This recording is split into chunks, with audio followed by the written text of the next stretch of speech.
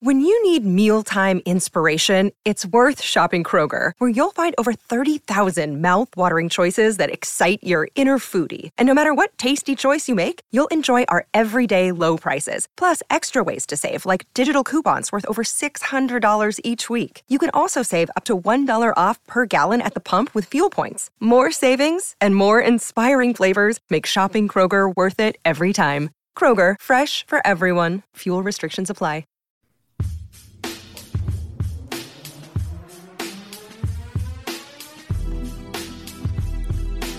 Welcome back in to another Sonic Truth Dynasty Fantasy Focused podcast, brought to you by Player Profiler. I'm Alan Seslowsky of RotoWire.com, the moderator of the Sonic Truth Dynasty podcast. Of course, I'm always along with Theo Greminger. Theo is the head of podcasting now, Theo? What's your upgraded title? I am the senior fantasy analyst and the head of podcasting. That's a good title. Yeah. I like the multi-title. And in for the podfather, who's on vacation this week, is Cody Carpentier. Major upgrade for the show today, Theo. Cody, you're all over the channel, but it is good to have you on the Sonic Truth. What's your title nowadays? I don't know, man. I don't know. Titles are flying around everywhere. Head of football. Head of football. There you go. Yeah, I believe Cody is the head of football. Cody basically does it all. And Cody's putting out fire. And I will say this is Cody's second appearance because he was on our mock draft spectacular, and he crushed it on that one. And it's great having him back here. And this is an awesome weekend. Cody and I are just talking about the rookie drafts that we're in. I'm in so many rookie drafts right now, my head's going to explode. Yeah, mine too. They come like a fire hose, right? Like I have it's like they keep starting, and then I don't even know. I just see the picks come up on my sleeper app notifications. So, and we know all of you are in your rookie drafts right now, and that's what we're going to do today, Theo and Cody. We're going to help out people figure out, because everyone knows what to do with the top 5 picks, and we'll get into the nuances of what Theo's done, what Cody's done, but it's that pick 7 through 11, 7 through 12, where people are trying to trade back. They want next year's picks. But before we get into that, guys, there's a lot of people that are doing startups, and we're getting a lot of questions with how to construct your startup roster in these dynasty leagues. So I'm going to start with you, Theo. There's a group of 24-year-old running backs, Cam Akers, who's going to be 24 when the season starts. You got J.K. Dobbins and Rashad White. The most common question I see on the Player Profiler startup message boards are, how do we rank these guys and why? So let's start with you, Theo. Put them in order and give me a good reason why one should be ahead of the other, and then I'm going to come over to Cody. It's a great question, and Billy Muzio and I actually had the exact same group that we looked at in a redraft perspective this past week. And I think it's interesting, Alan, if you look at it, because if you want to let redraft kind of influence your dynasty decision, J.K. Dobbins is easily the pick for this year. J.K. Dobbins has the highest ceiling of these three for 2023. So if I'm going for it and I'm a contender, I am absolutely leaning into the Dobbins side, because Dobbins has potential for double-digit touchdowns in that offense. I think that we love the receiving upgrade that Baltimore has. We love the offensive coordinator upgrade in Todd Monken. We love the fact that Lamar got the bag. But at the end of the day, when push comes to shove, the Ravens are going to run the ball. And Dobbins is they added no competition to him. So it's Dobbins and then, a bunch of guys that Dobbins should beat out. So if Dobbins is healthy, Dobbins will have the highest ceiling this season. I love Rashad White. I would put him at number 2 because I think the receiving profile is excellent. And I would have Cam Akers as my third option if I was choosing one of them. So if it's 2023 focused, it's absolutely Dobbins for me. And then if you want to stretch it to a little bit longer window, then it becomes Dobbins versus White for me. I know Akers has shown us something, but he hasn't shown us something consistently for a long period of time, and that matters. And that same argument can be put on Dobbins, but at least Dobbins has that awesome potential offense. Cody, Cam Akers finished the year on fire. Dobbins basically had a lost year. So what's the case for pushing Cam Akers above the other two? Theo already talked about him basically being the third of a great bunch of running backs. So why Cam Akers? Well, I'd be on Team J.K. Dobbins number 1 out of these 3 guys here. And formerly, I'd be on the Rashad White train. I just am not confident in this team returning the same output that they did in 2022 or 2021, obviously with Tom Brady there. I think Mayfield's going to be enough, but it's still going to be a bad football team. And they've shown that they want to bring other pieces in, like even a Sean Tucker, who maybe some people are or aren't valuing, but it still matters because there's still people in that backfield, and they'll probably bring in a free agent. Akers, though, on the other hand, I would probably have in that 2 area. I think as far as value goes, I think Akers is the best value out of this group right now. You look on the ADP tracker, J.K. Dobbins and Rachaad White are going 58th and 61st in traditional leagues, whereas you look all the way down to Cam Akers going 80th off the board right now with an ADP of 88.4, which his range is like 607 to the 1004. So it really depends on the draft you're getting yourself into.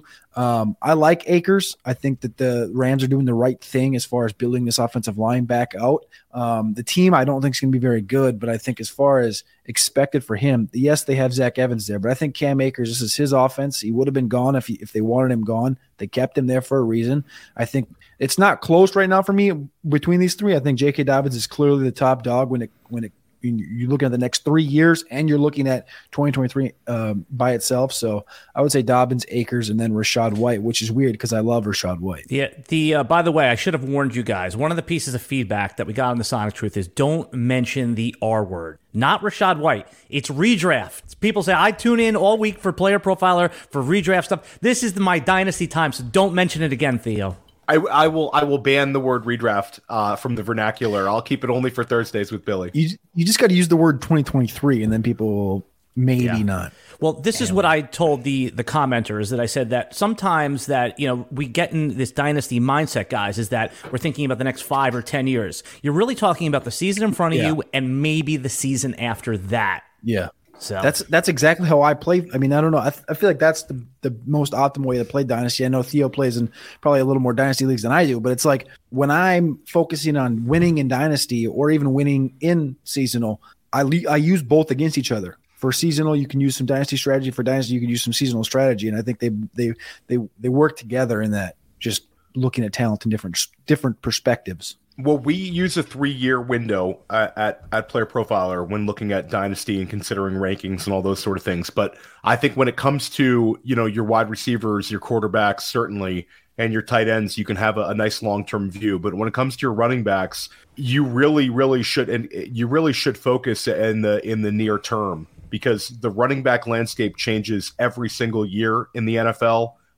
It can change month to month in the NFL. We saw when we talked about the decision that Seattle had adding, Zach Charbonnet.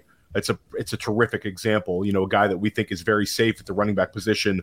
All of a sudden competition comes in there and high draft capital players, a cheap free agent can land somewhere. So I think with running backs, we're not supposed to use the redraft word, but I think redraft rankings should be somewhat of a guide for running back rankings, because what you see is what you get, and you can't plan on it being the exact same way 2 years from now. Now, you said it exactly right. I always say that the redraft rankings, guys, are the sobriety to the drunk dynasty rankings, right? Like last year, I used to use Mike Evans as the example, where he was like wide receiver 38, and then in redraft, he was like wide receiver like 9. Obviously, he didn't pay off in that ADP, but let's pause here for a quick break from our friends at Underdog to get a message about the Best Ball Mania is open. And we come back, guys. We're going to tell people what to do in their rookie drafts with picks 7 through 12.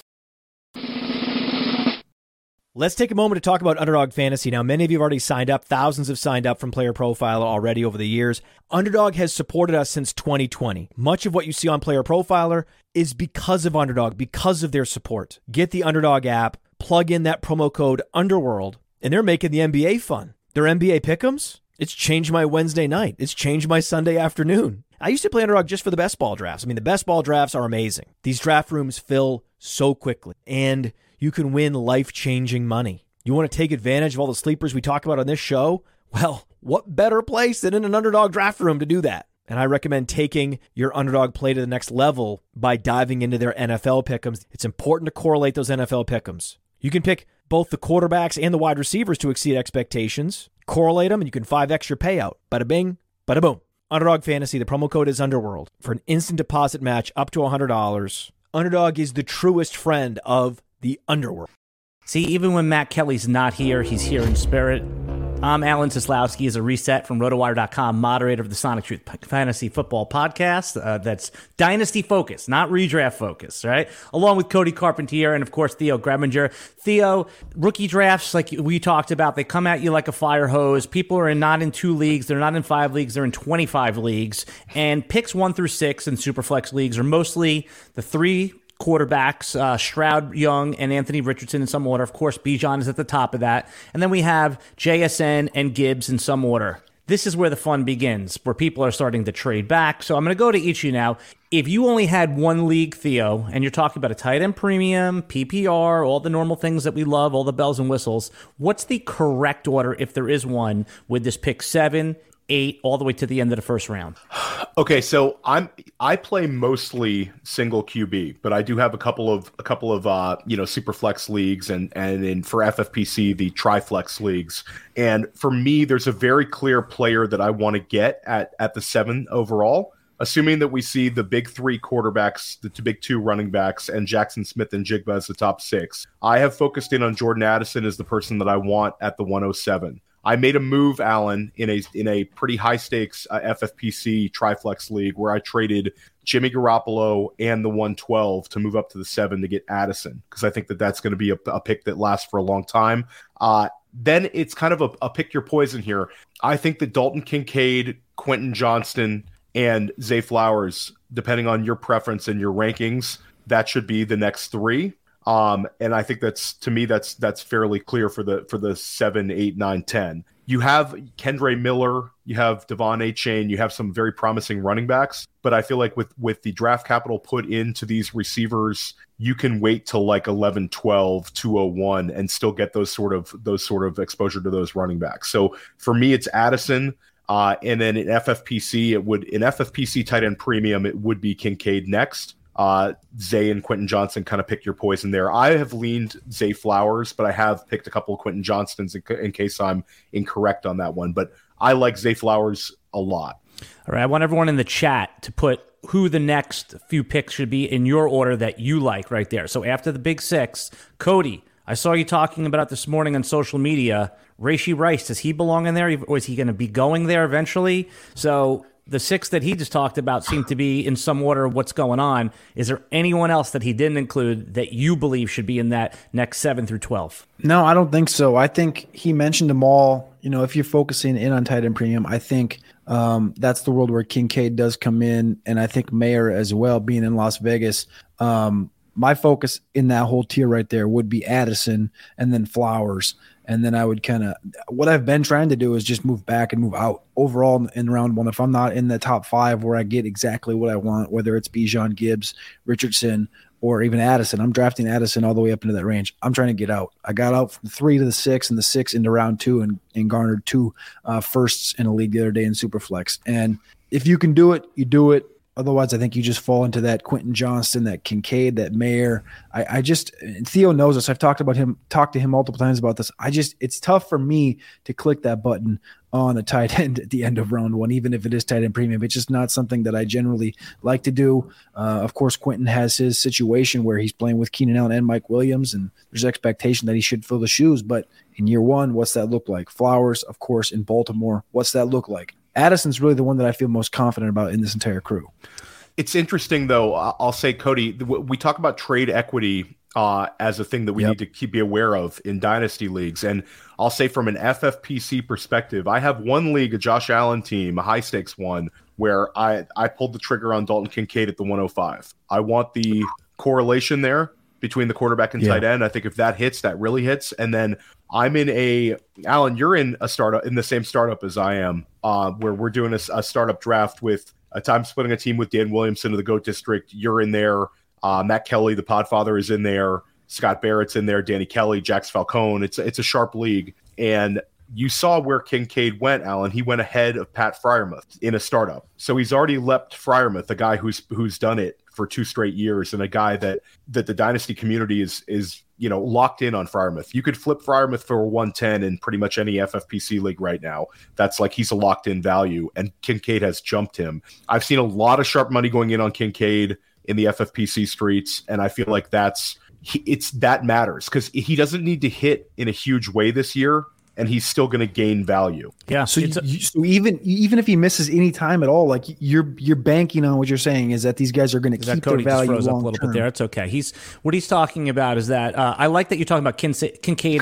Cody. So I see Cody. Is he okay now? Yeah, he's good. Could you not hear me? No, Cody. Finish what you were saying. I was just saying that you're saying is that you think that the can you Kincaid hear me? whole Because he's out. There we go. We can hear you. I can hear you both. Yeah. Cody, for a second, he had the circle of death going, the buffering circle, but you're back now, Cody. Go ahead. You were talking about Kincaid and why that it would almost be impossible for him to lose value. No, I didn't say that. That's Theo. That's what I'm saying is Theo's inferring that, I think is what I'm asking, is that Freiermuth being what he is, I think he's a model of consistency at the tight end position. Does Kincaid bring that same thought to you? Because Kincaid leaped Freiermuth already, but there's a volatility in my mind with a Kincaid. There's 24, I brought this up, 24 years old. He's got the back injury. He's only got 1 year of real output. And yes, he looks unreal, but I feel like there's a lot of volatility in that where, yes, right now you maybe pay that 105. Yes, you could probably trade him potentially down the road for something, but are you really going to trade him down the road? Like what if he bombs out, or I think there's a world where he bombs out and then you can't sell him for anything. Or I guess there's that world where you're expecting him to jump into that Kittle area and be in the top 5, right? Is that kind of your expectation? Because I don't foresee you ever, of course it's Dynasty, you can trade anybody at any time, but I don't foresee you, if a Kincaid hits, ever moving him, right? Yes, but it's still, you want to have that flexibility in that option, because I feel like that's an important thing, having movable assets and having draft picks you can move. I think that's definitely something like you don't want guys on your Dynasty roster that you can't pivot off of. But for me, Kincaid, the way that he's being treated right now, and I know, Alan, we're talking about when it comes to draft capital, NFL draft capital, they're not in the same ballpark. But right now, Kincaid is worth what TJ Hawkinson was as a rookie. That's the reality we live in, where TJ Hawkinson was going in a similar range in rookie drafts, and the dynasty market is in fuego for him. And Kincaid also steps into the league at a time where you see a few of these, very valuable dynasty tight ends are aging. They're getting older. George Kittle's getting older. Travis Kelce's already old. Darren Waller is older. So it's a kind of a perfect entry point for him, where you have the quarterback pairing with Josh Allen, you have the aging tight end marketplace, and then you have Kincaid. And then we also see, Cody, this week, the news that came out that Zach Ertz says that he was supposed to go to Buffalo. That Buffalo tried to get Zach Ertz and it got overruled. He ends up in Arizona. I think Buffalo has wanted a guy like this, where, for better or for worse, Kincaid could obviously fail, like, NFL players fail. Alan, you talk about this, where it's easier to just kind of bet against these guys, but Buffalo's going to give him every opportunity to fill the Kelce role. Not in the same, style. He's not going to, I'm not saying he's going to 150 targets, but they've lost in the playoffs to Kansas City now. And they are been competing with Kansas City for that AFC title. They want a tight end who can do some of the same things stylistically and win in some of the same ways. He will not reach that level, but I do think it's possible that he could be a Zach Ertz type player in the league, which is bold, but I think that's the archetype. He's never going to be Kelce, but I think he can be an Ertz.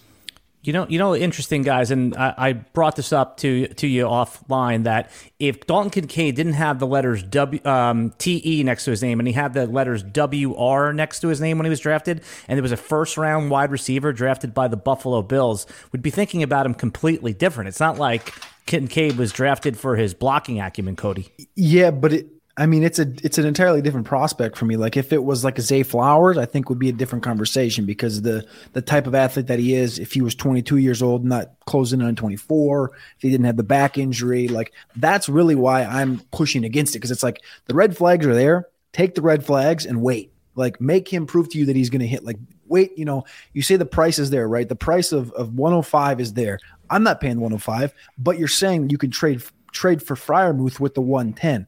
Okay, so if by week 3 this guy hits, how old is Freiermuth? Freiermuth is 24.5, Kincaid's 23.5. Okay, so give me 3 weeks, 4 weeks. If he hits in the first 4 weeks as a rookie, okay, I'm there. I'll pay the extra premium to prove that he's there. I'll give you a 24 first if 4 weeks in and he's exactly what I expected. But I just spending that 105 just is a lot of capital for me on an injured tight end with 1 year of output that's aging. That's kind of where I sit with the whole thing. It's kind of what you just referred to with Allen, is like, prove that you can hit. Like, it seems steep for me. My average price has been about the 107 for him in FFPC leagues. So that's been like kind of my average price. And I think that, Cody, you did hit on one very interesting thing there, was if you are worried about Kincaid, then you can absolutely use that pick and contact the Freiermuth manager, or you can go older, where you can trade for one of these older tight ends fairly easily with Kincaid, where you know what you're getting in 2023 and you hope that you're getting about the same in 2024. but you can flip Kincaid for that. Like he's in fuego right now in tight end premium. All right, guys.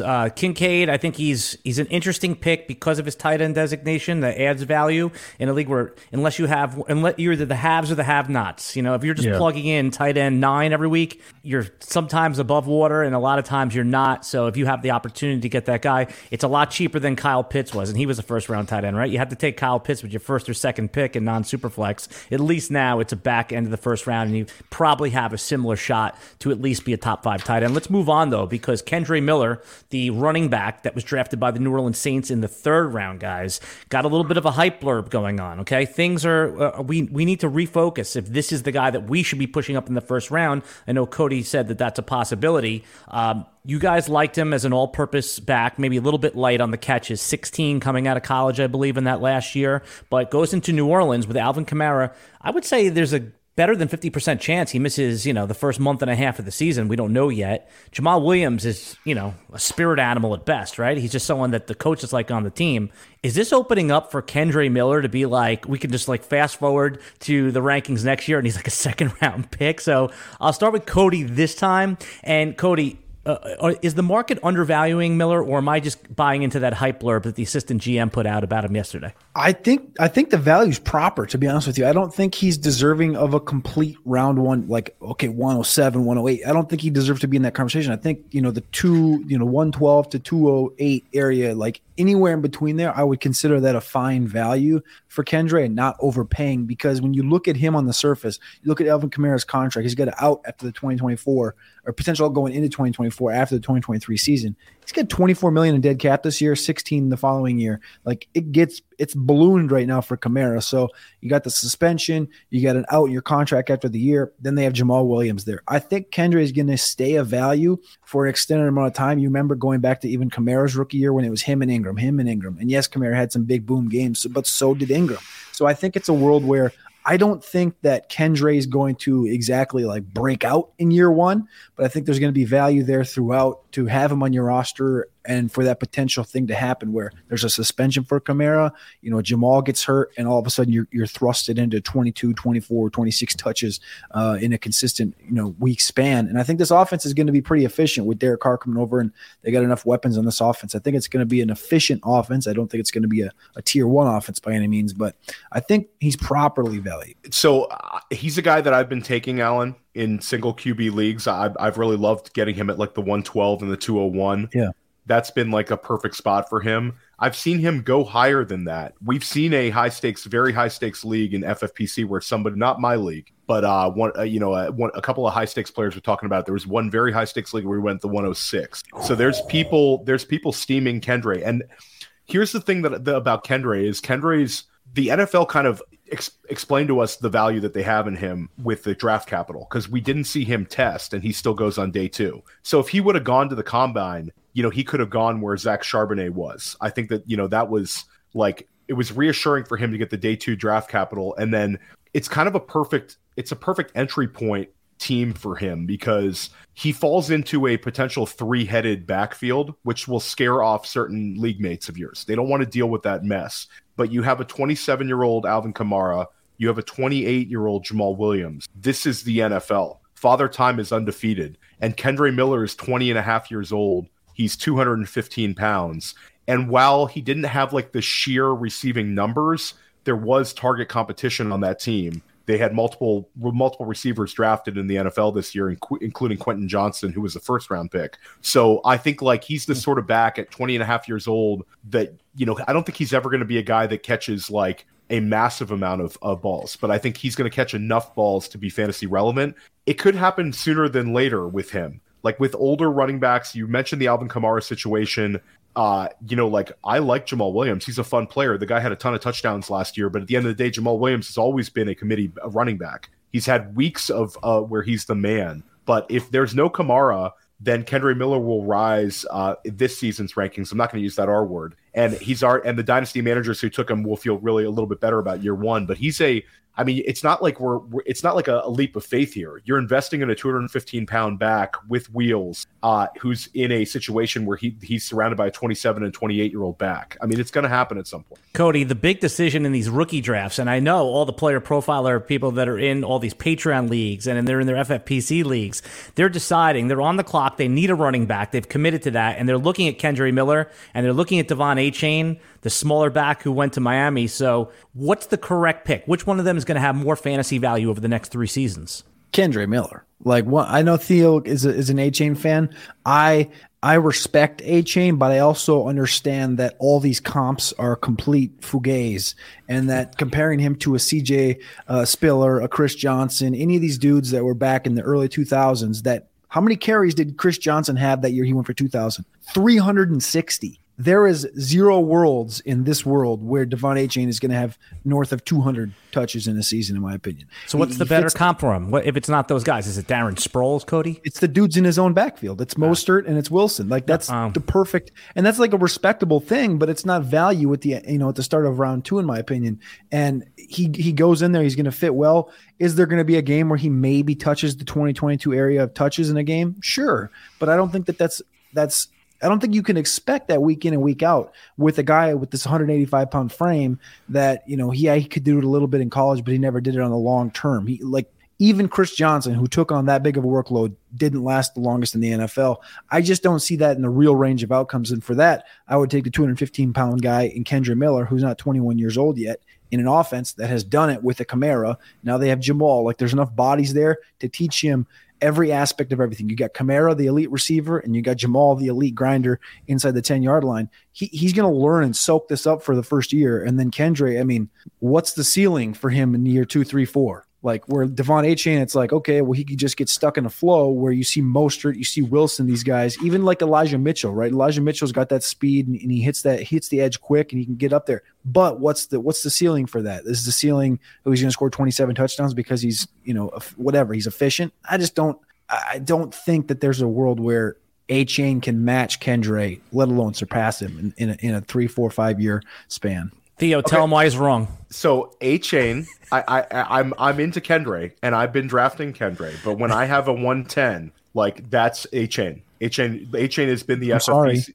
Achane is, guys, like, the thing about Achane, there's certainly more risk with the profile. Kendre Miller is a safer profile, but Achane does have that immense opportunity this year. And Cody, I will say this: the thing about Achane is, I think McDaniel has plans for him as a receiver out of the backfield. And I'm not in a massive way, but with that sort of explosiveness that he has, if they can unlock that, he's never going to be a credible volume guy on the ground. It's not in his makeup. If you're looking for a guy who can handle 20 carries in an NFL game, it's Kendre Miller. Achane, though, has a path with his speed, with his explosiveness in that offense, with those two receivers. There's a path this year for Achane, and that does matter. Like, as much as I referenced the Kendre Miller this year, outs, Kendre Miller has outs this year, like where the Kamara suspension would elevate him, potentially overtaking Jamal Williams in a committee would elevate him. That's outs. Achane is going to be flat out the best back in Miami this season, in my opinion. You referenced Jeff Wilson, you referenced Raheem Mostert. Those are veterans. Those are guys that I think Achane can pass right away. And I think that you said this, you on draft night. We're sitting there during the reaction where I'm brushing dirt off my shoulders because my man Achane lands in the nuts spot to Miami. And you love the landing spot that night because, and of also course, having those two backs in that committee will help him because you can have the most valuable touches can go to Achane. And I think Achane's also the kind of guy that you can use in gadget ways where they're going to do manufactured touches to have a third speed guy in that offense. Achane, we hate to elevate guys because of landing spot. I don't think that's the right way to do it, but Achane already had a day 2 grade. You already knew he was going to go day 2. He goes day 2 and he lands in a fantastic spot to a coach who knows how to use speed. I mean, it's been proven. Like the Mike McDaniel offense last year, you knew it was coming with those two guys, and it continually was successful, and he continued to get the ball in their hands. I think now with Achane, he has a potential third wheel, not nearly the Waddle, Tyreek Hill level, but a change of pace guy out of the backfield. You can use him as a receiver. You can use him in different ways. And with his speed, I think he's super interesting. Cody, you'll get the final word here, and then we'll wrap up and we'll move on to the next. I was gonna say, where did you have him though before the draft? Because like going into the draft, this was the only landing spot. We knew he was going to Miami. But I expected to be at 51, not 85. Like you can say like, okay, he's going to get used in the passing game, right? What coach in their right mind would say, okay, this guy, he's similar to Mostert, he's similar to Wilson, he can run downhill, he's a great zone runner. Put your foot in the dirt and go. He's got that 4.3 speed. Why use him? And I don't think he's got the best dexterity, the best lower body athleticism. He's a straight line guy. I don't see him having near the same athleticism as a Tyreek or a Jalen Waddle, being especially like this. Agree with you. But what I'm saying is you have the Tyreek and you have the Waddle. Why would you? I just don't see them actually using him out. And I understand like your theory behind it as far as leveraging him in fantasy football and getting the passing game work. I just, from a team perspective, seeing what they did, especially in San Francisco, I only think it elevates Tyreek Hill even more because I don't think so. It would be, is Devon Achane the Deebo Samuel role? No, I think that still belongs to Tyreek Hill, and it's always going to belong to Tyreek Hill. I don't think that, all this is going to do is just open up Tyreek Hill even more and more. That's kind of what I think. Yes, stylistically, all right, guys. Remind me, and I'll add one thing out. Hold on one second, guys. We got to keep it moving. I think that what we're going to do is, we've heard two good arguments about it. We're going to let the jury decide. If you're in the chat, hold on one sec. We're going to let the jury decide. Is it Devon Achane with Theo's argument, or is it Cody's argument with Kendre Miller? I want you to decide. Put in the chat who's right. But we're going to move on because we got to. I mean, we could talk about it all day, but we have another. You can draft. Both, I was going to say, draft both. He's closing the door on a Clyde Edwards, Jonathan Taylor conversation right here. But guys, we're gonna move on right now. We're gonna move on. Great arguments on both sides, okay? And I can't decide. That's why I'm in 30 leagues. I'm gonna take half of each. I think these guys both make compelling arguments. All right. At the next topic we're gonna talk about is Kadarius Toney. It's so obvious to me that other than him missing a lot of games, and that's why Kadarius Toney is discounted in your dynasty startup leagues, is he the obvious wide receiver one for Patrick Mahomes, who's already displayed electric upside, Theo Greminger? Why the hell aren't we treating this guy like, in maybe just below some of those young elite guys? If his upside, Kadarius Toney, gets reached with Patrick Mahomes, we're talking about a top 5 wide receiver, top 10 wide receiver in dynasty fantasy football. I don't want to have my heart broken by Kadarius Toney, Alan. Like, I think that we've done that before. I think if Kadarius Toney, I think that the price you're paying for him would probably be like a wide receiver 3 level price right now. I think you should be happy if he's returning you continual wide receiver 3 value. And with his athletic ability, he will have the spike weeks to kind of push that over the edge. I think that's an outcome that I think, is a reasonable one. If we're projecting Kadarius Toney to be some big time thing this year, I think everybody's going to get their hearts broken. Them drafting Rashee Rice is a guy, you talk about fantastic landing spots. Like Rashee Rice, I don't think is ever going to be a wide receiver 1 in this league, but I think that he's got a path to being a Tyler Boyd-like player attached to a great quarterback. I don't want to use the word gadget as like a negative thing, but Kadarius Toney is somewhat gadgety in the sense that you get manufactured touches for him. I don't want to get people's hopes up. I don't want to get the hype train going. I think if you have wide receiver 3 type production out of him with spike weeks, I think that would be a nice outcome. Cody, do you think there's anything more to Toney than that right now? Yeah. Yeah, I do. And you bring in Rashi, and I love Rashi, but Rashi by himself, he came in 15 pounds heavier than we thought he was to the Senior Bowl, and that was like a letdown because it was like 185 pounds. He kind of has this Garrett Wilson-esque feel to him. He came in 200, and he looked sloppy. He looked sluggish, and then he kind of grew throughout the entire process. And I think, you bring up the Tyler Boyds of the world. I think Adam Thielen's of the world. So it's like borderline 2-3 in an offense would be the ideal spot for a Rashee Rice. The question is, who in this offense is the number one, right? There's Marquez Valdez-Scantling is not a number one. He's a stretch by himself. He's going to be out there being his own thing. So right now you're looking at Kadarius Toney and Sky Moore, I think, for who's going to be that one. And both of these guys have that dog, that nasty in them, where they have I wouldn't say that, okay, so when I say alpha's right, Jefferson, Chase, Evans, DK, right? They don't have that level alpha, but they do have the Garrett Wilson level alpha where they can come out and they can lead an offense in targets. And I don't see a world where, I do see a world where Kadarius Toney competes with Sky Moore and Kadarius Toney beats out Sky Moore for that number one role, right, in quotations, because obviously Kelsey is there and he's the mainstay. But when you look at Toney last year, I tweeted this out back in February. I said wide receiver 1 Kadarius Toney for the Kansas City Chiefs. 49.2% route win rate, which would have been 10th across the NFL, ahead of Jalen Waddle. 52.5% route win rate versus zone. That's ahead of CeeDee Lamb. 52.5% is hella good, but he didn't qualify because he didn't run enough routes last year. So if Kadarius Toney can stay healthy, and that's the number one thing, right? But at the value you're paying for Kadarius Toney right now, I don't see why you don't click that button. I'm going to be clicking it in 2023, 2024, 2025, and 2026, unless something drastic happens and he's maybe out of the league. But I love Kadarius Toney, and I don't see why Patrick Mahomes couldn't elevate it. It's so easy to see Kadarius Toney being elevated to that elite level next year. It's so hard to unsee what we saw with that elite upside. It's just that injury. You're getting the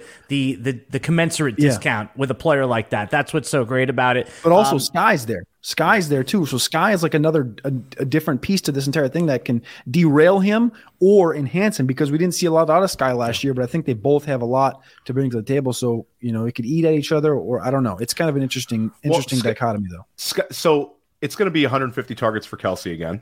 Check. Yep. The thing about Sky Moore is it's Sky Moore and Toney. I do think have like kind of conflicting skill sets where they both can do some of the similar things. So I think they do kind of if they're going to both be out there consistently, it brings both of them down slightly. If one would go away, then there would be like a more clear path for me. That's what makes Rice interesting, because Rice is different than those other two. Rice has more size. Rice is just he's different than pretty much any other wide receiver in that offense. You talk about MVS as a role player, just a downfield threat. That's pretty much it. But I think it's going to be a little bit more balance than we like to see in terms of the wide receiver target tree. And I think that we also have to remember that McKinnon is going to be a Chief again this year, and he'll be a weekly take away a couple of weekly targets as well. It's going to be a great offense. I think that it's reasonable to take bets on all three of those guys right now in Dynasty, because, Alan, none of them are super expensive. I actually put a Twitter poll out a couple weeks ago, and I said, who is going to be more valuable 1 year from today? Kadarius Toney, Rashee Rice, or Sky Moore? And Kadarius Toney gets like 55% of the vote, and then it's like split down the middle with the other two. So there's opportunities and entry points for all three of them right now in Dynasty, Alan. The other thing that we have to remember is that Patrick Mahomes hasn't really found a guy that's as reliable as Kelsey. And if that proves to be any one of these guys, he will undoubtedly, he's a smart football player, go to them, right? If Sky Moore proves that he can handle 9 targets a game and really turn those into something, you better believe. And that would probably come from Kelsey or maybe some of the other pieces of the pie, guys. We're talking about wide receivers when you mentioned Rashee Rice. And earlier in the live stream, we were talking about the end of the first round. As we drip into the second round of our rookie drafts, Marvin Mims, the wide receiver drafted by the Denver Broncos, Cody, he seems to go anywhere from 2-5 to the end of the round. I mean, it looks like he's blocked now, but what have we learned in Dynasty Fantasy Football? What's blocked today can be completely wide open tomorrow. So where should drafters that are in their rookie drafts be looking at Marvin Mims, and what kind of a player do you expect him to be for fantasy? I love Marvin Mims, and this is really weird. It's a really hard button to press. You're sitting in drafts and you're looking at Jaden Reed, or you're looking at Mims. You're getting to the end of the third and you're looking at all these tight ends, the Laportas of the world, the Washingtons of the world, or you're looking at Mims. And nobody wants to click on that Mims button because he's in Denver, and it's like, it's Denver. Russ wasn't good last year. They have Sutton and Judy. They have running backs, whatever. It's a new offense. But then you pull yourself back and you go, yeah, but Mims was pretty efficient at Oklahoma for back-to-back years with Caleb Williams and Dylan Gabriel. And then what did Sean Payton do his first year in New Orleans? He drafted Kenny Stills in the 5th round. Kenny Stills came in, I think he had 680 or something like this, 680 receiving yards. The next year, even though with Kenny Stills on the roster, he drafts Brandon Cooks 1st round. Body shape, body type, similar as Marvin Mims, these two are. He trades Kenny Stills, he rolls with Brandon Cooks. I think this is that guy for Sean Payton. I think this is Sean Payton's Brandon Cooks, and I think this is Russell Wilson's Tyler Lockett. It's going to be a guy that's forever he just feels like that guy that's going to be forever valuable, and everyone's going to disrespect the name, disrespect the value, disrespect where he's going in drafts, and you're just going to continue to hit the button. Remember, KJ Hamler's got a torn pec. He's out 4 to 6 months. This is Marvin Mims' job, and I don't see a reason why he can't pick it up, put it down in year 1 for Denver. And is Cortland Sutton, is he on the downhill? Is Jerry Jeudy going to stay there? I don't know, but I do know that Marvin Mims is going to be there for the next 4 years, and I do know that Sean Payton used his first pick. He actually moved up a few spots to get Marvin Mims. I like that. I trust that. I like value. I'll take the value of Marvin Mims. Where you're going to get him, you can take him literally anywhere. I took him at the 203 because I had the 202, 203, and 204 in a draft, but I've also seen him fall to the end of round 2. I've seen him fall to the 301. So, I'd love to hear where Theo's, if he's taken him at all, or where he fell to for him. But for me, if I'm on the clock anywhere in that range, I will take Mims over the likes of a Laporta for the similar reasons I talked about earlier. It's not because I don't like Laporta. It's because I'll wait and see, prove it to me, and then I'll come get you at tight end. And Mims is just going to be a guy I think continually valuable. I love Mims. I've been drafting the hell out of Mims, and I said, like Cody said, it's been in a pretty much the whole second round range, Alan. I took him at the 211. I've taken him in the high second round as well. I've seen him slide in at like the 1-2 turn maybe once, but most of the time he's living in the second round. The thing about Mims is it's sort of like Kendre Miller. You get a discount because of the crowded situation, but Mims is the youngest wide receiver there. And also, this is a guy, like Cody mentioned, Sean Payton traded up to get. They didn't have a pick in round 2. He traded into round 2 to leapfrog somebody to get Mims. So, we talk about like the Judys, the Sutton, but at the end of the day, Denver was dead last in points per game last year. Javonte Williams is out. Samaje Perine is the running back of choice right now. They are starving for offensive weapons who can do things with the ball in their hands, and Marvin Mims can win in different ways. He's 21 years old. Cody referenced the efficiency. We know he's got the wheels. He tested great at the combine. This is a great entry point opportunity for you as a dynasty manager because of Jerry Jeudy and Courtland Sutton. And at the end of the day, a year from now, he's going to be worth more than Sutton. And I'd say that you could put a percentage that he could be worth more than Jeudy in a year. I wouldn't bet money on it. Like, I like Jeudy. He's got a clean profile, but these things change in dynasty. He'll be worth more than Sutton in a year easily. Trade equity right now, he already is worth more. Quote it. Do you guys remember when CeeDee Lamb was perceived in a crowded wide receiver core because Amari Cooper was ahead of him? That was a thing that actually happened in dynasty drafts. Yeah, but so CeeDee was so locked in those drafts that he was still going high despite that. Yeah, the Gallup, the Amari, and then CeeDee. It was a thing. But it was a thing. You still didn't get like a super discount. Like Mims, you're getting a real discount. He's not as clean a prospect as CeeDee. And then I'm glad you referenced CeeDee because Oklahoma wide receivers used to always fail, and now they've been hitting. CeeDee Lamb and Hollywood Brown both hit, and now you get Marvin Mims coming in there. And Cody, you make an interesting point because I really like Jaden Reed, and I know that's one of your guys as well. But if I'm looking for 2023 production in that second round range, I would probably lean with Reed. Bingo.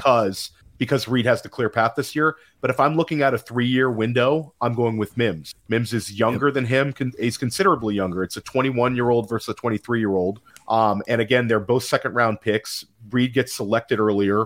But 2023 production, I think Reed is safe. Unless Jerry Jeudy goes down, then it's going to be Reed outscoring Marvin Mims. But over the next 3 years, I'll take Mims out producing Reed. All right, we're going to even look at that offense too. It's the offense is just exciting by itself. People are going to continue to hate on it, but I mean, it's Sean Payton. Yeah. He went and got him. It's Russell Wilson. He's only going to get more efficient, and you're competing, like you said, it's Jordan Love and it's Jaden Reed and Christian Watson. It's a whole different dynamic in both worlds. So yeah, I like that. Cody, my next question is going to be for you, but I just need you to help me make a pick right now while I'm on the clock. Am I taking Josh Downs or am I taking Marvin Mims in my most important dynasty league? What's that going to be? Ready, Theo? On 3, say it. It's Marvin Mims. 2, 3. Marvin Mims. Okay. I like Downs a lot, Alan, but you can let the NFL be your guide here. And also a slot wide receiver attached to Anthony Richardson, a scrambling QB. That is be tough. Your out is Downs being worth more than Pittman a year from now, which is really, really hard to see because I don't see a whole lot of wide receivers. Like, I think Downs will be a useful player, but if you're looking for a guy that can reach wide receiver 2 level, it's Mims. Downs will be in the league a long time, though. He's a very good player. I like him, but isn't that the same situation you were talking about earlier, guys, with the Jordan Addison? I was going to say because he can never be the wide receiver 1 on his own team. You're hoping he's the wide receiver 2. It looks like he's going to be, but when you're talking about him versus Quentin Johnson or someone that you don't like as much, those guys all seem to have the ability to ascend to the wide receiver 1. So why is it different with the second round wide receivers, guys? Well, there's Addison has the draft capital. Addison has the very clean profile. And I think that Minnesota is a extremely pass happy team, We've seen this in the past, so it's. But aren't the Chargers too with Quentin Johnson there? That's my point. It's Quentin Johnson versus Addison, and then the other section that we're comparing it to is Mims versus any of those receivers in the second round. We talked about Downs. Quentin Johnson to me never projects to be a guy that's going to be a massive target type guy. Like I think that you're talking about a potential wide receiver one in the sense that on his own team, for his own team, in the sense that there's a path there because of the age of Keenan Allen and Mike Williams. But I think at the end of the day, Quentin Johnson, he projects more into like a Mike Williams role where you're sort of capped by the target ceiling there.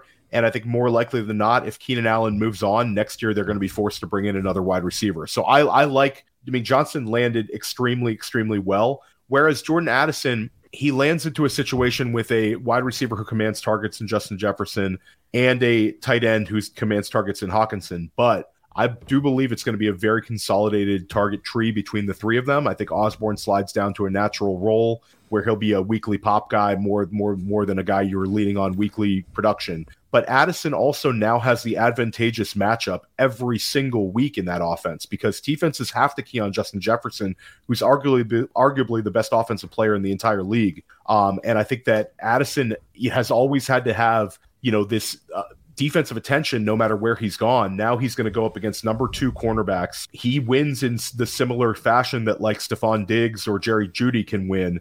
And I think it's such an easy path for Addison. And Alan, we talk about wide receiver ones, multiple players hitting in the same offenses all the time in fantasy football. You think about the Godwins and the Evans you talked about earlier. You talk about the T. Higgins and the Jamar Chases. I mean, this is a continual thing. A.J. Brown and Devonta Smith, these top-notch wide receivers, when they play next to one another, they usually elevate each other. Yeah. So, it's Cody. I mean, you have anything to add with that? Well, here we're going to close that up because I need to ask Cody about another situation. I think that at that point we put that which wide receiver to take in the second round. Now these guys both say Marvin Mims. Let Josh Downs fall to the third round in some cases. But Cody, one of the things that I know is being in 38 dynasty leagues, I don't even need to check ADP. I see ADP moving in real time in real leagues. Okay, so why do I keep seeing Zach Evans, the rookie running back that was drafted in the 5th or 6th round by the Rams, 6th round? He keeps going from he went undrafted in one of my rookie 5-round leagues to 5th round to 4th round. Now I'm seeing him routinely taken in the early part of the 3rd round. What's happened with Zach Evans? And this was like a Debbie Darling, right? So start with the beginning. How did he rise, fall, and now he's moving back up again? Well, he's one of the all-time best prospects coming out of high school as a running back out of Texas. He goes to TCU and, of course, has a couple good seasons, but he stays banged up. He's off the field. He's on the field and he plays a couple games. It is what it is. And then Kendre comes in there, and Kendre does great. Emari DeMarcado does great. And Zach Evans is like, well, peace out, I'm leaving. He goes over to Ole Miss, and he has a good season. Well, he played with Quinshon Judkins, is going to be one of the best running backs we've seen going forward in 2024, 2025, whichever year he comes out. So Evans has kind of been dealt with situations that have been suboptimal in college, whether he's been off the field or on the field. When he is on the field, of course, it's playing with Kendre and Judkins. Evans has massive hands. Evans is hyper talented. I talked about this early in the process last fall, saying that, Bijan's the clear uno in this class. It's not close, but if there's one guy in this class that has a talent and the upside and the ability to overtake Bijan in the 3-5 year glance, it would be Zach Evans, because Evans was perceived to come in at 215 pounds, have the 4.4 speed, have the hyper talent, have the upside, have the abilities in the pass catching game. Like a Kamara, he came in at 205. He looked slender. He looked lean. He didn't have the best interviews. And then, of course, the off-field stuff, which I've talked to a couple people that, that we're both friends with that lived down in Texas and said, he isn't maybe the most friendly person off the field. Maybe he's had a couple of situations that are just like awkward and weird. And Cody, that rubbed off on his team. They always talk about off-field with him. But again, my very peripheral understanding is that it's not like he was involved in anything nefarious. It was just, like you said, that he's a little bit hardened, maybe the way he grew up and something about his patriarch, his grandfather passing. So isn't that someone you kind of want on your team? Kind of, but in the same sense, it's like, and again, I don't know anything deep about this guy, so I don't want to be, that dude. But what I will say is everything I've heard has been just like these odd verbals of communication where it's like he's just not quite, like, maybe you say normal, like he's all the way there. He just Maybe he doesn't care about, like I could say, I don't like people. I only like certain people that communicate and I click with. He might be the same way. He might be a guy that just is like, if I don't mess with you, I don't mess with you. That might just literally be how he ticks. I don't know. But everything that we've heard from interviews and things like that, it's been negative towards him in that facet. And he has the talent to be a second-round pick, point blank. It's just that there's just like flag after flag after flag pushed him down to the 6th round. I think that this Rams backfield, to come full circle and answer the question, is I think he does have special traits. McVay is 1,000,000% correct on that. That's what I just got done saying. 5-star prospect. He goes in. He's got weird situations. If they can dial him in, which – remember, Cam Akers wasn't the cleanest crystal on the tree neither. So he comes in, he plays with a Cam Akers that maybe came through some situations. Cam Akers worked with Dalvin Cook. Dalvin Cook maybe teaches Cam Akers. Cam Akers teaches Zach Evans, so on and so forth. You're looking at a situation that is ideal for Zach Evans. Also, my boy Tion Evans is in there as well. So there's 2 Evanses in Los Angeles. But I do think Zach Evans has the traits, and going undrafted in rookie drafts is interesting. Not anymore. He goes undrafted. Not anymore, right, Theo? Where's he going in FFPC now, Theo? I was going to say, I'm adding him right now to taxi squads. The two guys that I feel like there's a couple of guys where people end up kind of attaching themselves to. It's Chase Brown and it's Zach Evans, because they both land into kind of clear handcuff type roles. Eric Gray slightly gets put into that mix too, because he landed so perfectly behind Saquon. Zach Evans is interesting though, because it's difficult to bet on these very late draft pick guys, because their chance of making the team kind of is already a difficult one. But he lands very, very well where his competition is like Kyron Williams and an undrafted Tion Evans. So if he ends up winning the handcuff role in year 1, there's going to be some juice right there in terms of what dynasty managers like. It's just kind of difficult though, Alan, betting on a super, super late round guy, because they're, the NFL teams are always kind of view them as replaceable. They don't really hit that often. So I don't want to, we talk about windows, like treat Zach Evans as a handcuff this year. If you have Cam Akers, prioritize getting Zach Evans. And Chase Brown's getting almost overdrafted at this point. I see Chase Brown going in the 2nd round of FFPC drafts, Alan. He's getting steamed up to the 2nd round of FFPC drafts. So that I did not expect, and I'm seeing some, very sharp drafters getting in on Chase. I think they're betting on Chase Brown having the Pirine role from last year, and they're thinking that there's an out with Joe Mixon where some situation might go south. Which I think that kind of ship has sailed with Mixon. I think if anything if the Bengals believed that there would have been anything where Mixon would have missed time this year, I think they would have drafted somebody earlier or brought in a free agent already. We talked about using the redraft market in Dynasty. Joe Mixon's a riser in the underdog redraft market, so I think that skepticism is quieting down. I love what Theo just said about pumping the brakes, even on the sharp drafters with Chase Brown.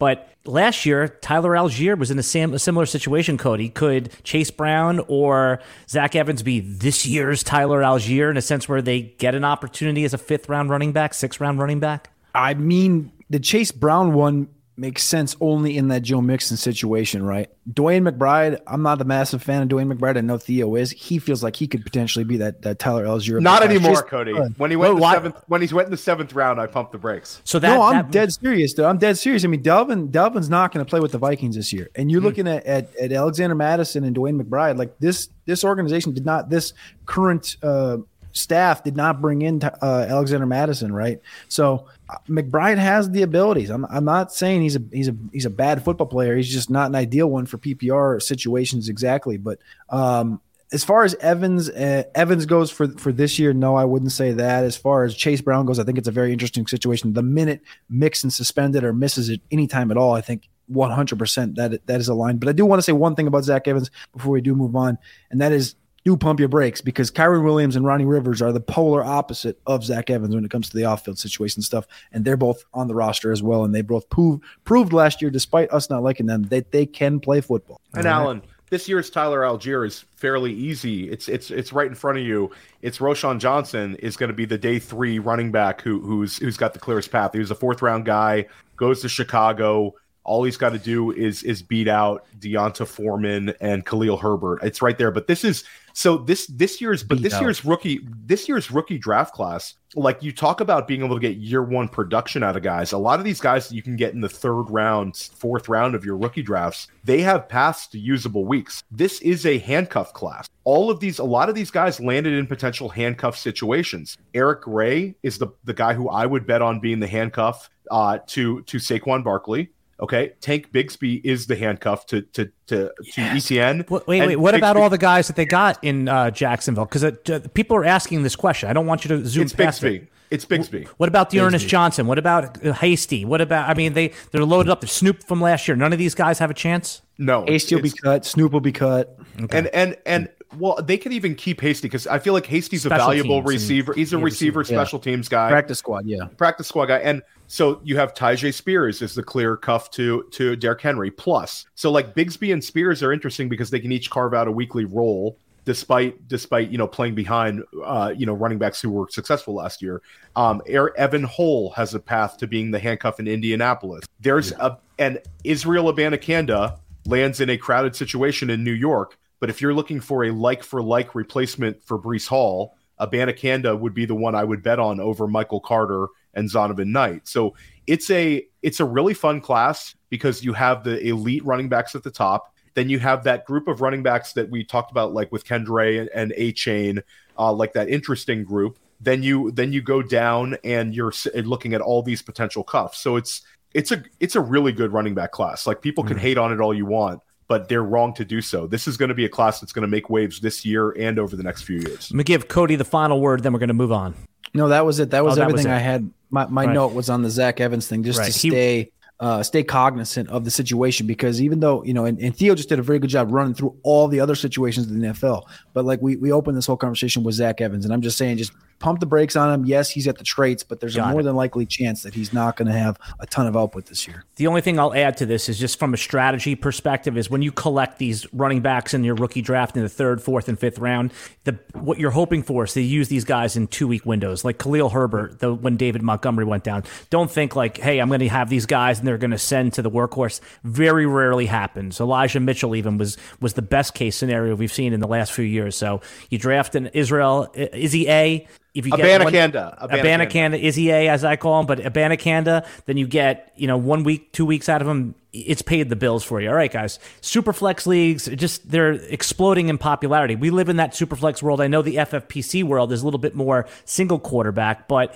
it's impossible. When I say that, I put that in air quotes, to even trade for these guys. So the best and the cheapest the quarterbacks are in the startup draft. So who are a couple of the guys that we're talking about here that could qualify as like a modern day sleeper? In the short list, and these are ugly names. Or even if you're in an existing league and you're just in quarterback hell at your second quarterback spot, a couple of the guys I really want to talk to about their fantasy viability are Sam Howell and Baker Mayfield specifically, because one is they're both going to be starting quarterbacks. So Theo, either of those guys, even though it's ugly, if you were in QB2, if you had Tom Brady retire, if you have Ryan Tannehill sitting there and you're not thrilled about using him this year, do either of those guys appeal? And what would you do to trade for them, if at all? I don't really want either one of those guys as my quarterback 2 in Dynasty. Because you don't want them there, right? We don't want them. Well, I don't want them there. And also, Alan, we talk about I don't think it's difficult betting on those guys because that they're probably not going to be the starting quarterback a year from now.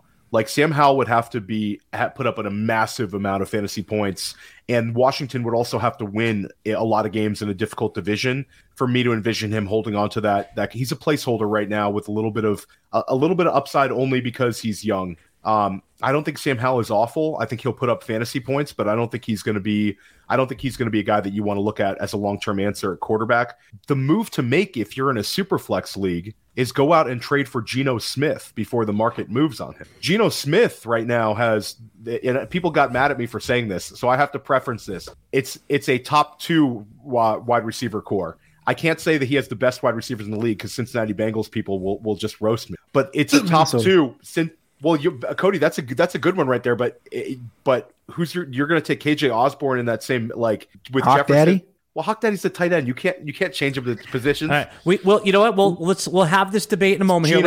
Geno Smith is the one you want to go get, Alan. Right, but Geno's expensive. He's not. You're not going to be able to get. Jared Goff is interesting because people don't view him as a long-term guy. And Geno, you say Geno's expensive. I don't think the market is where Geno should be. I'll say this: I would rather have Desmond Ridder on my team than I would Baker Mayfield or Sam Howell if you want to go with the cheaper guys, because I think that Ridder. There's a chance that Atlanta gets priced out of the elite quarterbacks again because they're going to win a lot of games this year in that division. Not a lot of games, but I think Atlanta can be a 9-10 win team. That's a lot with Bijan Robinson running the ball with a decent defense in a winnable division. They're going to get to a point where they're not going to get Caleb Williams and they're not going to get Drake May, and they're going to say, you know what, Desmond Ridder won 9-10 games this year. Let's give him another year as kind of a placeholder quarterback. So you might get a 2-year window out of Ridder. I don't see that with Baker Mayfield and Sam Howell. I think you're really dumpster diving with those two. Yeah, and Cody, you've been in these leagues where you try getting a quarterback. It's so difficult unless you want to, give $1.25 or $1.40. So what I'm asking you guys, and you're doing a great job, if I have a contending team, but I'm always getting nothing out of that QB2 spot, who are some of the dented cans, dollar guys, or someone I can get maybe from my early second round pick just to fill that void this year? Well, the Sam Howell. I was just looking up on our trade finder right now in Player Profiler, kind of the pricing for these guys. And really what I'm looking at is Geno's going for between that 1.8 and that 1.12 rookie pick. And Sam Howell's in the 2 area, 2.6 to 2.10. And I'm trying to look at Mayfield and Geno. And it's I think I would take the Ridders and the Mayfields because they've proven week after week after week, every conversation that comes up, it's okay, are they going to get Lamar? Are they going to get Anthony Richardson? Are they no? And Atlanta's just continuing to double down on Ridder. So that's this year, right? It's all in on Ridder. And I think as far as pricing goes, Ridder's going to be a guy where you're not going to have to pay that much for him, and you're guaranteed to get the whole season, because if they nuke it and they win 4 games, they're obviously going to bring in a Caleb or a Drake May. But if they win 10, 11 games, you can see the world where he just continues to be a mid-level guy like a Ryan Tannehill, et cetera, and he has this job for the next couple of years. It's just because the team's solid enough where if he doesn't completely suck, they're going to win at least 8 games, I think. And there's enough talent around him where I think he can score fantasy points. The other one, you brought up Baker Mayfield. I don't think Sam Darnold belongs on this list, but that's here nor there. Baker Mayfield, wait. I think Sam Darnold belongs on the list because he could get four starts this year easily for one of the best offenses. No, get out of here. Get out. I'm good. And Alan, I'll also say that there's a 24-year-old quarterback whose team had 3 day 2 receivers selected and has 2 very decent running backs, if not better than good. Theo's doing this TikTok style where he's not telling us the name. It's another cheap guy to go His get. Name is Jordan Love.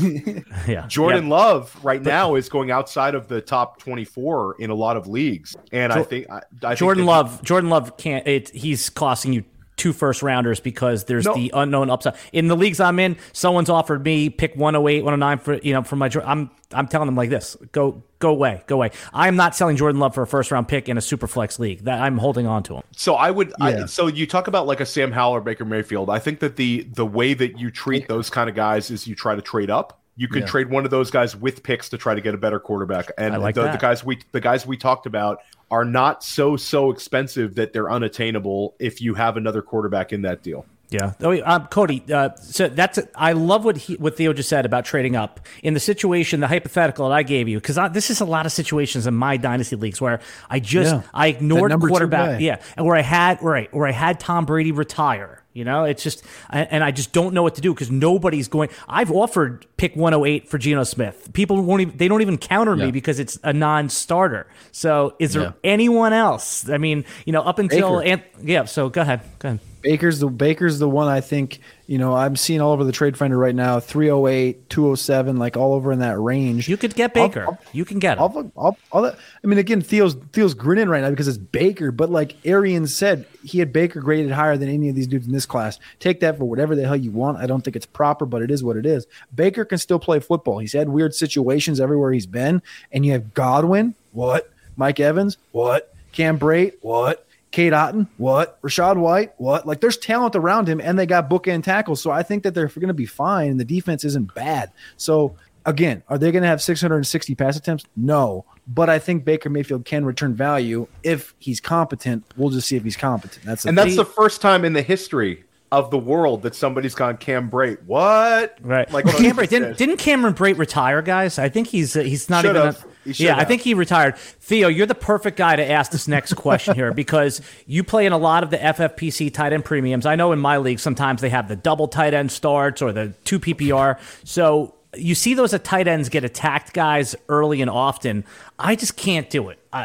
Mentally, I just can't not take the wide receivers I like. So I want to talk about some of the rookies that are in this draft class, or maybe the wait on tight end players in your dynasty startup leagues. Everyone's jumping in these dynasty startup leagues. So Theo, start with Chig. Where does Chig Okonkwo, the tight end on the Tennessee Titans, and how does he compare to the rookie tight end? So if I'm on the clock and I've waited, put Dalton Kincaid to the side. Let's talk about the second-round tight ends, the third-round tight ends, and how does Chig fit into that let's say that ranking? Because he goes after all of those rookies right now because of the rookie hype. Well, because of the rookie hype, also because the draft capital also matters a little bit. Not so much with tight ends. I think that for me, the big 3 rookie tight ends and Chig should all be inside of your top 12 dynasty tight end ranking. But for me, when it comes down to it, I have a ton of Chig in Dynasty, but if I had an opportunity to pivot to a Michael Mayer or a Sam Laporta, I would probably do it, Alan, begrudgingly, because those guys have such a clear path. But I love Chig. Like, if you tell me now we drop down to Chig versus Musgrave, I'm going to go with Chig. But that would be kind of my cutoff. I would have him as tight end 4 if he was in this class. And I'm sure if the NFL had the opportunity to redraft and Chig, based on what you saw last year, was available in this class, I think he would be drafted much higher than he was last year. I think he would have ended up in the 3rd round here instead of being a day 3 guy. So I love Chig. I think Chig, if you have Chig on your dynasty rosters, don't sell low because you've already kind of beat out what you gave up cost-wise, because you might have a weekly low-end tight end 1 this year. And look at the target competition in Allen. In Tennessee, it's disgusting what they have put together on that roster. Treylon Burks is going to handle all he can handle, but Chig should have weekly targets. And we saw, when Chig made his kind of leap into fantasy relevance last year, he was getting 5 targets a game. There's a chance that it could be that with maybe a little bit more, and we know that he's the kind of guy that can do a lot after the catch and potentially do well in the red zone. So I'm in on Chig, but I would take Laporta over him, and I would take Mayer.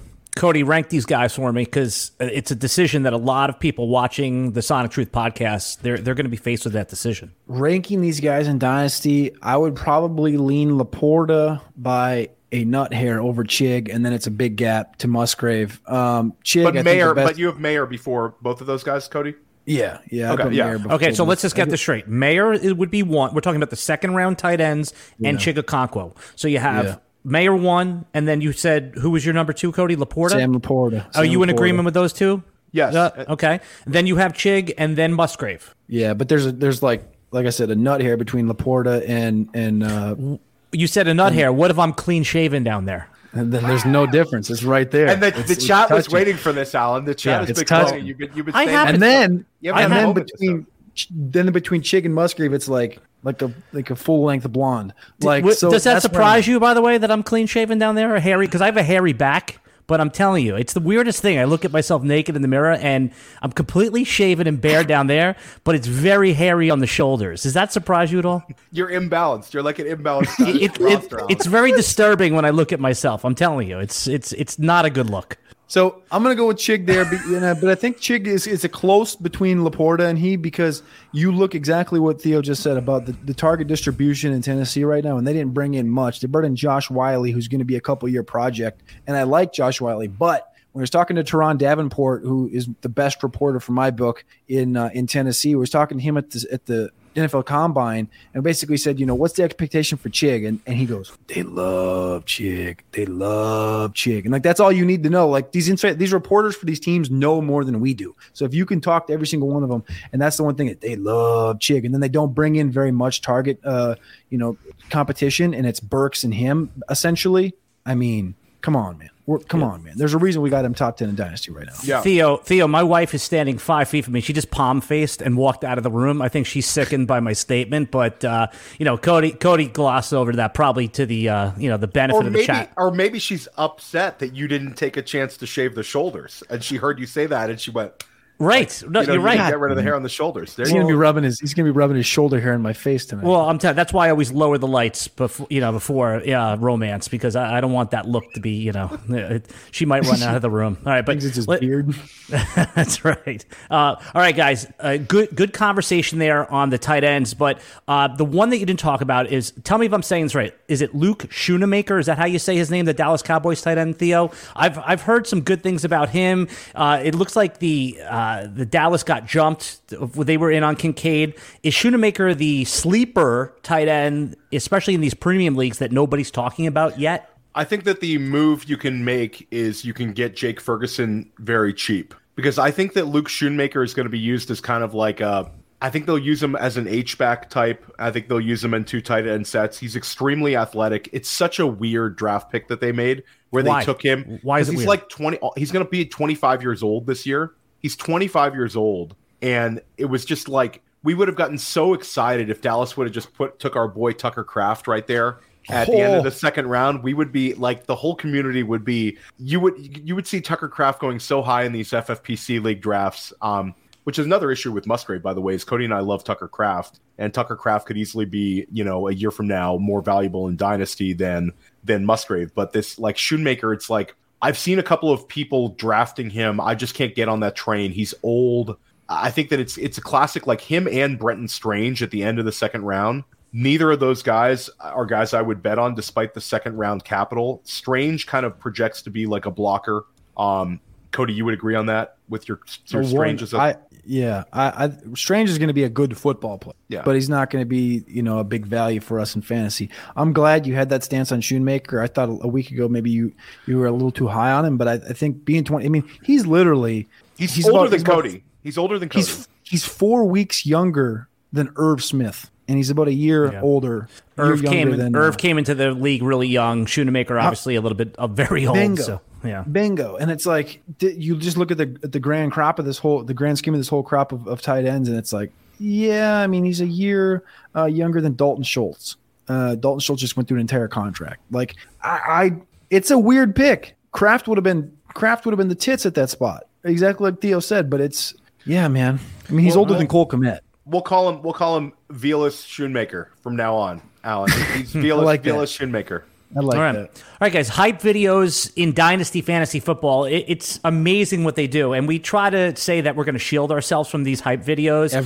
Every year, but it just doesn't work. And you can take advantage of this if you don't fall for the hype. But, guys, I saw this padless flag football throw from Justin Fields to DJ Moore explode Twitter, move DJ Moore's ADP up about 2 rounds in redraft and in Dynasty. So we all love DJ Moore. But it's, he hasn't had the quarterback yet. Theo Grebinger, what is the proper valuation in Dynasty Fantasy Football? Give me a couple players that are going right now ahead of DJ Moore that you think is just wrong and that we should wait for DJ Moore to come to us. Well, I'm in on DJ Moore. That's what I'm saying. I'm not avoiding DJ Moore. I think when it comes down to it, I'm taking, if I have a long-term approach in like a startup draft, for this draft class, I'm taking Jackson Smith and Jigba ahead of DJ Moore.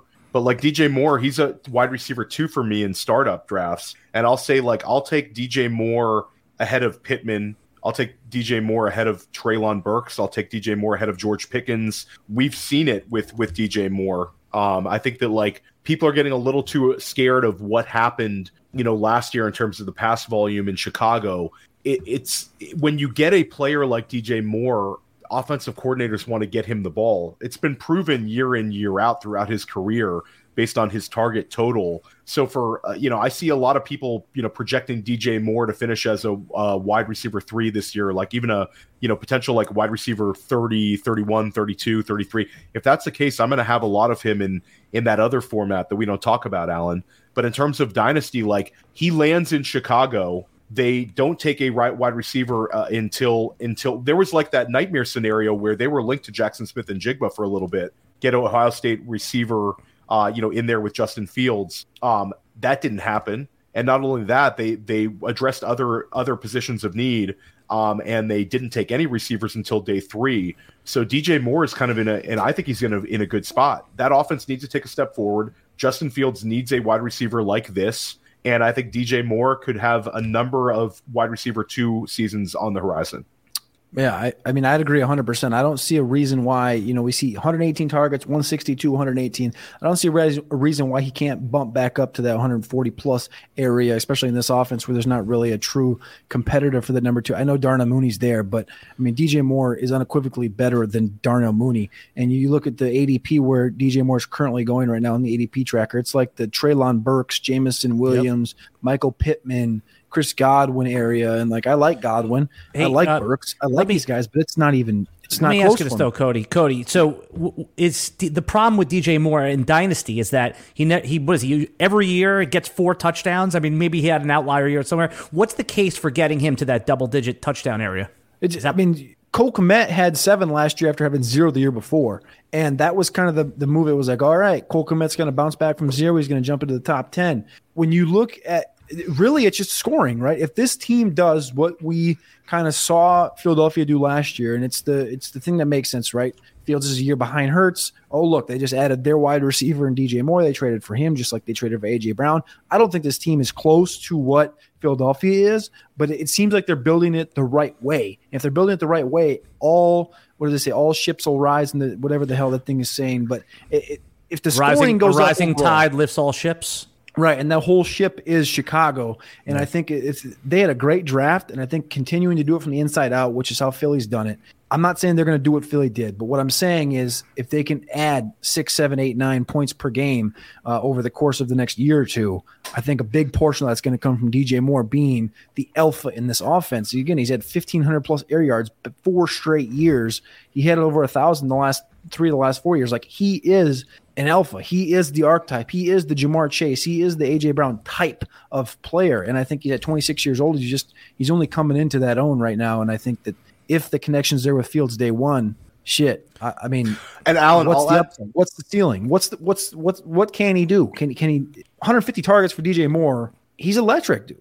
Tell me he can't be a top 5 wide receiver in a given season. And I'll give you guys there was a stat that I actually had written about earlier this offseason, but in 2018, the last time we saw DJ Moore play alongside a very mobile quarterback in Cam Newton, he had 172 rushing yards on only 13 attempts. And last year, Chicago had 20 rushing attempts by their wide receiver. So that was part of their attack last year. So I think that's one thing that's kind of been missing from DJ Moore's game, where they're going to get him some manufactured touches as a rusher this year. And if he gets 10 to 13 of those, then that is another thing to keep an eye on. All right, guys, we're going to continue talking about veteran wide receivers, and people are hot for Garrett Wilson on the New York Jets for good reason, right? Going on the 1-2 turn at this point.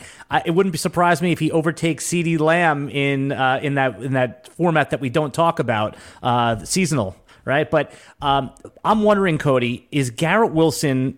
Are the expectations too out of control? The Jets this week signed Randall Cobb. I know that's like grandfather stuff, but that's probably another 30 targets, 35 targets out the door. It needs to be cut off for him. Corey Davis is still there. Yeah, I mean, we know we have Alan Lazard, who's an excellent blocker in your points per blocking league, but Alan Lazard is going to be a blankie for Aaron Rodgers. He's a comfort piece for him, and then you have the running game. Rodgers traditionally had that low passing volume. So is Garrett Wilson set up to disappoint? Now, let me phrase this relative to where he's being drafted in Dynasty right now, or don't even worry about it. Bet on talent. I would say to bet on talent. But I think you have to be open-minded to saying, okay, he's not Devontae Adams, and this chemistry is going to take time like it always does and always has with Rodgers, where obviously Lazard and Cobb is there. There's a running game there. There's a bunch of tight ends there. He loves to go to tight ends. Corey Davis is also a veteran, and as long as he's on the roster, that matters. I know Corey Davis is like almost looked at as if he's like on the street right now, but he's in the building currently. I love Garrett Wilson, but you either have to be on one of two sides, I feel like right now. You have to be on team Garrett Wilson is where he's valued or better than that and should be considered in the potential Devontae Adams type of an output season. Or you need to be like, all right, this is just 2 years. It's going to take time. And there's too much there. I don't know. It's a tough conversation. 7 to 9 targets per game.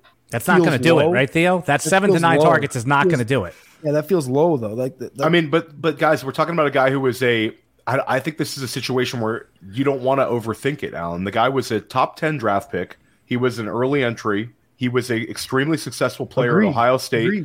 Yep. And guys, we're talking about like he gets a huge quarterback upgrade. So at the end of the day, Alan, it comes down to like it's the style of drafters where he gets pushed up because of his age and his immediate productivity and his profile. That's not necessarily a bad approach though, because you're having him leapfrog some older players. Guys that did what he did as a rookie with his sort of draft capital are not the kind of guys you want to fade. Like he's a ridiculous talent. I think that people might get a little bit in trouble in 2023, but I think like betting on Garrett Wilson to have a number of wide receiver 1 seasons over the next 5 years, I think is something that I'd be willing to do. And I think sometimes in Dynasty we get into the fact that, hey, I could sell this guy for a lot and that's awesome. Like let's take a haul for Garrett Wilson. But at the end of the day, you might be giving up an asset that you're not able to equal and you're not able to reach that level. So he's a difficult one. I think that he's a difficult one to kind of manage. I think if I'm sitting on Garrett Wilson shares, like my Garrett Wilson teams, I'm not looking to trade him. And I had some very big offers, for Wilson, and I'm just not looking to unload that. I think if I can get a pivot, the kind of pivot that you should think about with Garrett Wilson, Justin Jefferson. Adding a pick. If you can trade up to a truly elite Chase or Jefferson, you do it. Or if you can take a guy like Olave, who we like a lot, and you get Olave plus something significant, then you think about it. But I think Wilson's he's just a clean profile. So, let me ask Cody this, and I'll give you we're not pivoting off Garrett Wilson just yet, but Theo mentioned Olave and Garrett Wilson. Those are similar tiers. If you have anything to add about Wilson, that's fine. But I'm curious, Christian Watson is not getting the same treatment as those guys, yet he was the wide receiver 9 from the time he was a full-time player last year. When he was inserted into that lineup week 10 to the end of the season, a top 10 wide receiver, yet he's getting treated as a full tier below. So is the market just too low on Christian Watson, or is there a little bit more risk there, and that's why he's 2-3 rounds later in Dynasty? I think there's too many people that still don't believe in what we saw at the latter part of last season because it's too comparable to Randy Moss, and everyone's like, he's not Randy Moss. And then that just says, well, that was a lot of Rodgers. It's Jordan Love. It's going to be a natural dip. It's not going to be the same thing. It's going to be entirely. And they just it's kind of similar to where the Garrett Wilson thing, where everyone's like, yeah, can he reach Devontae Adams? Where on this side with Christian Watson, it's like, yeah, but he doesn't have the quarterback, and that was just like hyper outlier efficiency that we're never going to see again. But it's like, yeah, but what if? Right? What if? And that's the same world we're playing in, I think, and my last comment on Garrett Wilson was the same thing. It's like Theo brought up one thing, and I brought this up at the start of the show. When I play Dynasty, I think about seasonal. When I play seasonal, I think about Dynasty. If you're drafting a startup right now and you got Garrett Wilson on the board, Theo said one thing. He said, in 2023, you might be worried. Yeah, well, in 2020, it's 2023, and I'm kind of worried. And that's where the single thought of doubt comes in. You go, yeah, but do I want to spend wide receiver 4, wide receiver 5 cost in a startup on Garrett Wilson, knowing that 2023 could be a struggle? The thought, though, is, are you going to make that bet? Are you betting on him paying off at that price? Do you think he can overplay where you're paying, or do you think there's a chance he falls back? Because if he falls back, obviously you can go and trade for him. But for the Christian Watson thing, I do think it's pretty straightforward, just being that it's a lot of, I guess you'd say, media driven, but it's really just social media driven, where people are like, yeah, he's an outlier, he's not Randy Moss, et cetera, et cetera. Right now in the chat, I want people to put their order of those 3 wide receivers for Dynasty Fantasy Football: Chris Olave, Garrett Wilson, and Christian Watson. I think I know what the outcome's going to be, but I want to see how you're valuing those guys. Forget ADP. Which one of those guys you want on your team? Rank them 1, 2, and 3. Theo.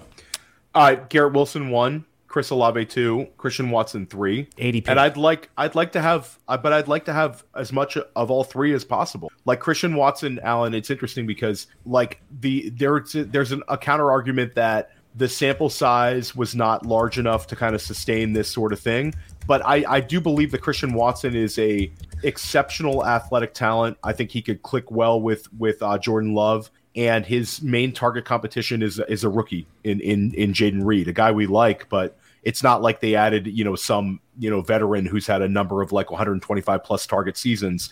We're projecting Jaden Reed to be able to step in on day one. It's not like we know he's going to be able to step in on day one. So for me, Christian Watson is in a great spot. We have him at wide receiver 18 in Dynasty overall. I think that's about right. I think you could make a case for him a little bit higher, but you could also make a case for him a couple of spots lower. So I think treating him as a wide receiver 2, a locked in wide receiver 2 is the correct one. His draft capital is not nearly what Chris Olave and Garrett Wilson was. So you're talking about a round 2 guy versus a top 15 overall guy. So that does matter a little bit. But Watson's in a great spot, and we like him a lot at Player Profile. I'm going to give you guys a Dynasty question to bring out the show. One answer on the count of 3, okay? One answer on the count of 3, and that's how we're going to end the show today. This is a truly Dynasty-centric question. You got Christian Watson, and you got Cooper Kupp. You're on the clock. You can only take one in Dynasty. The correct answer is 3, 2, 1. Christian Watson. Christian Watson. And that's the show.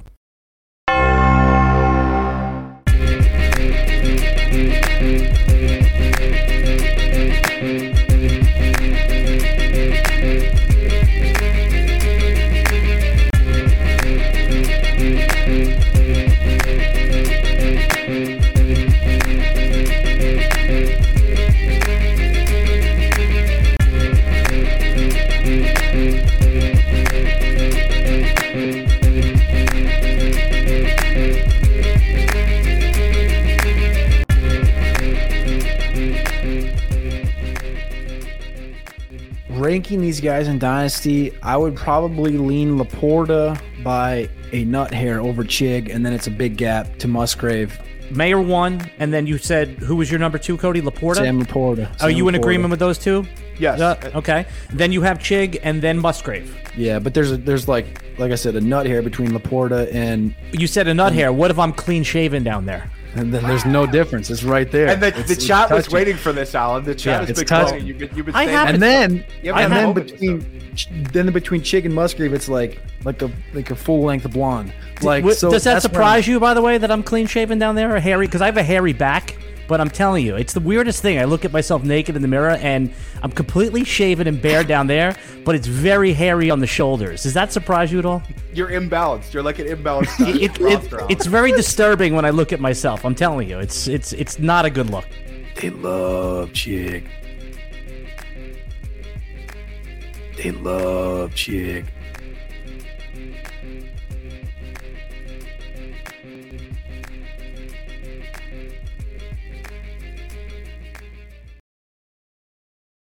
You said a nut hair. What if I'm clean shaven down there?